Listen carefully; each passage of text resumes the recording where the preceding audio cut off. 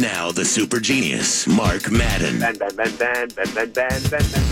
you speaking from the inside of an electric razor? Yeah. Luke, I am your father. The X at 105.9. Joining me now in studio, the constructor and conductor of DKPittsburghSports.com. It's Serbian reactionary Dejan Kovacevic. Dejan, what's your take on James Harrison comments that Lev Bell should fake injury and defraud the Steelers? That's certainly biting the hand that fed. Well, he wasn't down in the lobby, so let's start there, because I just came in the building, and he wasn't hanging around. It wouldn't bother me if he were. I'm sure that it would not. I have no doubt about that. James Harrison stayed awfully quiet, Mark, for the better part of his NFL career. And some guys handle retirement and being out of the spotlight better than others. He hasn't. He has found a way to all of a sudden say things about events in the NFL, certainly related to the Steelers, taking every cheap shot that he can at them, thinking maybe that's his way to get onto TV or get people to pay attention to him again. Because that's all that's happened here, Mark. I like to get to the core of things as opposed to symptoms. That's what this is about. He's trying to find a way to get people to pay attention to him. As I said earlier, he is trying to stake a place for himself in the media. That's it. But who would want him in the media, really? I mean, what's he have to offer? He's one of those guys that treated the media like it smelled bad. Well, and now wants to join it. He did, but at the same time, that wouldn't keep you from. No, it wouldn't preclude him. Was it Sterling Sharp that went his whole career didn't talk to the media? Bill Parcells didn't talk to the media terribly, and all of a sudden, ESPN. And all of a sudden, Sterling Sharp shows up and he's on TV talking like a total pro and everything. Well, that's not James Harrison. James Harrison doesn't have that. Well, no, he had no nuance to his game. I would think he doesn't get the X's and O's like some would. He just played via brute force and talks like a man who played via brute force. Well, I am not impressed by his elocution. I'm not impressed by anything he says on TV. Now, I know the controversy is a way to stake your claim, but stupid isn't. This was just stupid. Well, a lot of it was stupid. The comment about Chris Conte getting trucked by Vance McDonald saying, "What would your wife or girlfriend think about that, or your kids?" Really? That's your thought? Something involving someone's personal life? Yeah, it's a rough game. I mean, Chris Conte's no less of a man. I mean, what I say Vance McDonald executed a good stiff arm. If I'm out there and Vance McDonald bowls me over for a 75-yard touchdown, believe me, I have a very easy time explaining that to my wife and kids, and I'm guessing they'll still like me afterward. But James Harrison is a guy who measures everything in being a man. Brute force. Perception, brute force, toughness. You know, if he disagrees, his response is to threaten you as opposed to debating you, and that's what stupid people do. He's not a smart individual. Now, has Harrison destroyed his connection to Pittsburgh and the Steelers? Because I think he has. Not today. He didn't. He did that months ago. I mean, that's when he went to New England. Yeah, I mean, but going to New England in and of itself. Don't you think today is confirmation? I mean, I think there's a whole bunch of confirmation since then. When he went to New England, it was one thing. Look, other people have found employment in other places. All right, but he finagled his way out. He fell asleep during meetings. He left when he wasn't dressed for games. Well, and guys in the Steelers' locker room finally piped up about him after he was gone. Stuff that people like me and others heard regularly. They weren't going to say it on the record. They said it after he was gone. A lot of people have gotten to see what he's all about. That Steelers' locker room tends to pipe up when the horse has already left the barn. I guess so. That horse left the barn and made a lot of noise in New England, and that bothered people. That's one thing. It's one thing to go to the Patriots. It's another thing to start taking shots at Mike Tomlin, regardless of what I know a lot of people here seized on that. To deprecate on the logo. It showed utter ingratitude. But like I said, that locker room speaks up when it's too late to speak up, and not just in the case of James Harrison. Now, what was good about the Steelers win at Tampa?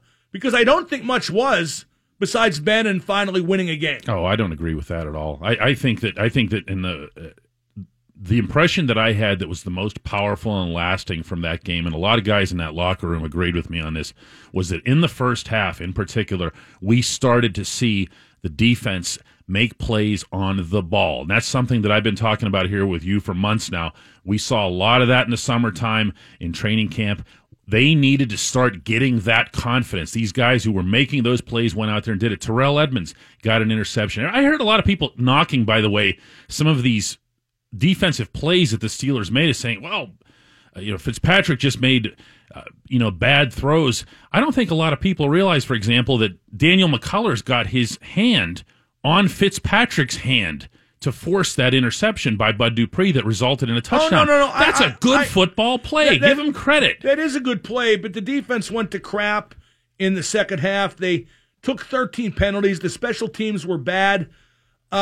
The Steelers were There was worthy progress. winners. You're not going to argue with me on that. There was progress. Very in that marginal. Game. I don't Very agree. marginal. I don't see that. I think that. I think Tampa just had a bad first half. I think that and Ben. I also think that would push Tampa the had game a to the really Steelers. good second half. The plays that Fitzpatrick Yeah, and they and his scored receivers 20 made, points. 17. But yeah, I liked a lot of what I saw from the Steelers in terms of progress. That said, this is not a reflection on performance, but I'm concerned that some of the guys who made some of those plays are now hurt. And by that, I mean specifically Mike Hilton and his elbow and Juju Smith-Schuster with an abdomen. Abdomens are rough, Mark. There's no way for them to heal quickly. Not for me. Mine are well protected. Ben was really great, wasn't he? His passer rating against the blitz was 158 on Monday. And Dejan, I really do believe that no quarterback has ever been better when he's literally under pressure. In the pocket trying to find something as it closes in upon him. Yeah. Nobody matches up to without necessarily having the elusiveness that he once had. I know what you mean. But with them actually being right on him. I think he actually might, Dejan. It's just a different kind of elusiveness now. I'll tell you what, the pass in particular and his arm, I think, and I'm just going to guess at this, that there was a part of Ben that watched Patrick Mahomes the previous week and started thinking, I'm going to fire the ball like that. Because some of the passes that he made Monday night in Tampa, how about the touchdown to Ryan Switzer? I mean, I know it's a short pass. It has to be, Mark, on the millimeter on target. I thought the best pass was the one he made stepping up in the pocket to get out of a crowd. Yep. Where he rolled right and threw across his body to Juju Smith-Schuster. It was beautiful. Yeah. That was more of an old school Ben where he flicked it for the first down. He might be the only quarterback in the league that could make that play. Yeah. No kidding. Yeah, he's literally winging it. The only one who could escape and make that throw. Some could do one or the other. He's the only one who could do both. But for the purposes of pure throws, and we tracked these, in the first game against Cleveland, he had 12 complete misfires, not incompletions, but balls that he just misfired on. The following week against Kansas City, there were 13. This past week, he was close to perfect in that regard, Mark. I mean, he was right on the money. And he was rewarded by being AFC Offensive Player of the Week.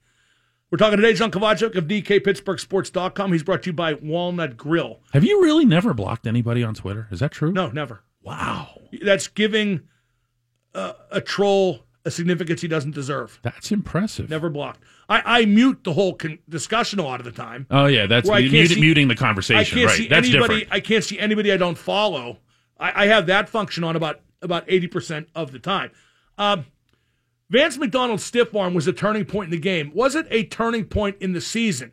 It really seemed to be a wake-up call, and I don't think if McDonald makes that play, the Steelers win that game. I would like to say yes, because we saw the effect that it had on both the offense and certainly on Cam Hayward on the sideline with the incredible reaction that he had. But I'm not comfortable with taking that away from Joe Hayden for his hit early on and then the plays that he made in the first half. To me, Joe Hayden solidified, as you and I were saying just last week. He's the glue. He is the glue. And he demonstrated that both with the hit and with the pass breakup in the end zone, which was outstanding. I mean, that was elite, primetime Darrelle Revis level of coverage in the end zone.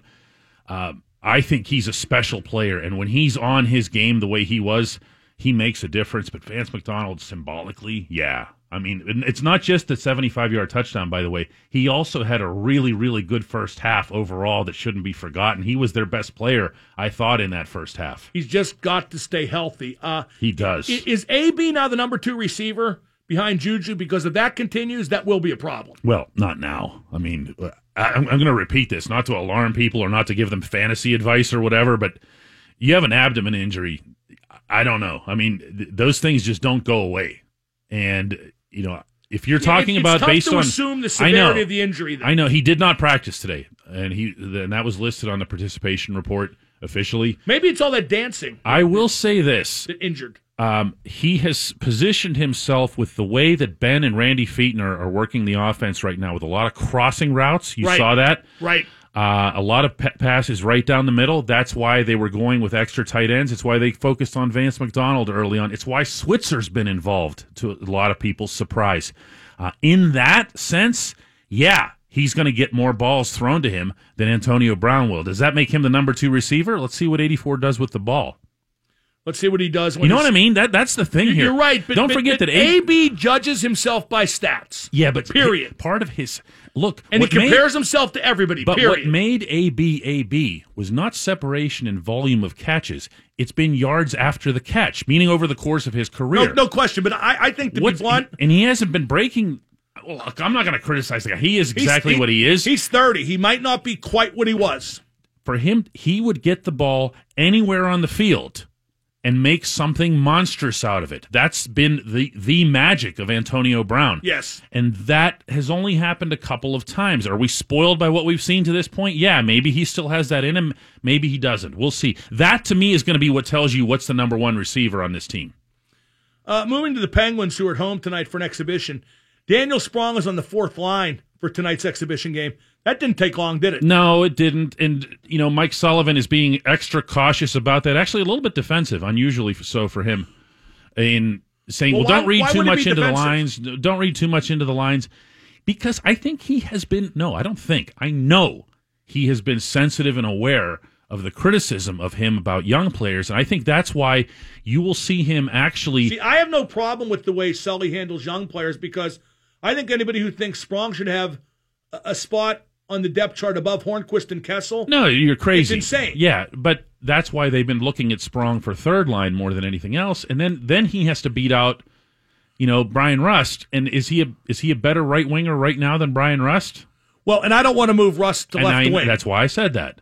But to complete the thought on Sullivan, one of the reasons that he, I think, overcompensates with his praise for Zach Aston Reese is that he wants people to understand, look, I'm not opposed to young guys. I just want you to do the right thing when you're on the rink. Aston Reese isn't in the lineup tonight either.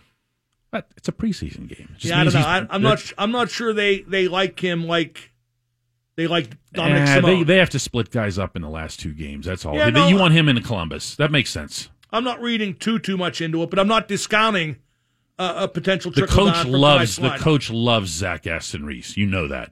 I mean, he does go over the top with it, but he also has a ton of respect for it. Okay, then where does Sprong start the season? What line? Where does Zach Aston Reese start the season? I think in all likelihood, you are looking at a 4th line situation for Sprong where he just doesn't play much, and you have to find other guys to kill penalties. Now, fortunately for them, they have 75 centers on the roster, all of whom can kill penalties theoretically, so they can find a way to get 6 forwards out of that. No. They have Sheahan and Cullen on the 4th line, who are both excellent penalty killers. So, and excellent defensive players 5-on-5. Yeah, but still, Sprong's issue isn't defense. You know that. Yeah, but it's not just defense, I should say. Sprong's issue is that he's not a 4th line style player, and I think he'll retreat and be discouraged if he's on the 4th line. He's not going to be discouraged if he's on the rink. Not after everything he's been through. I've talked to this kid. What if he's on the rink 4 minutes a game? I've talked to this kid more than I've talked to anybody up there in this training camp. He wants to be on the team. If he wants to be on the team, he wants to take a regular shift. Oh, we're conspiring. He's not even really foreign. I mean, they were raised. He's born in the Netherlands, but he's raised in Canada. How foreign is that? That's pretty foreign. Where does Ricola start the season? The Finnish Ray Bork. He has to start in Wilkes-Barre. He just does. I mean, what are you going to do? Good. The voice of reason. Finally. No, what are you going to do? I hear people saying, "Well, they could trade Mata." I mean, come on. You can do things with trade, but I'm exempting trade in the discussion. I don't believe that either. Jim Rutherford has put this roster in a situation where it has excessive depth at every position except goal. That doesn't mean they don't have depth at goal. It means they don't have excessive depth. They have that right now at every position. By that, I'm even dividing the forwards. No question they do. He's never had, I'm going to say this straight out, including the championship teams, he has never had a deeper roster than the one he has right now.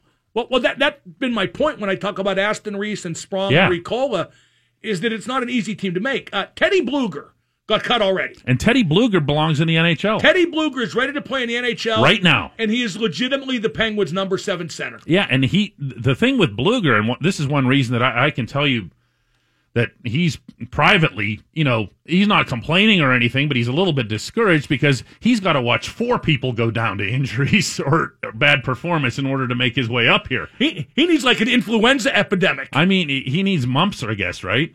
Was it mumps? Yeah. Yeah, I think that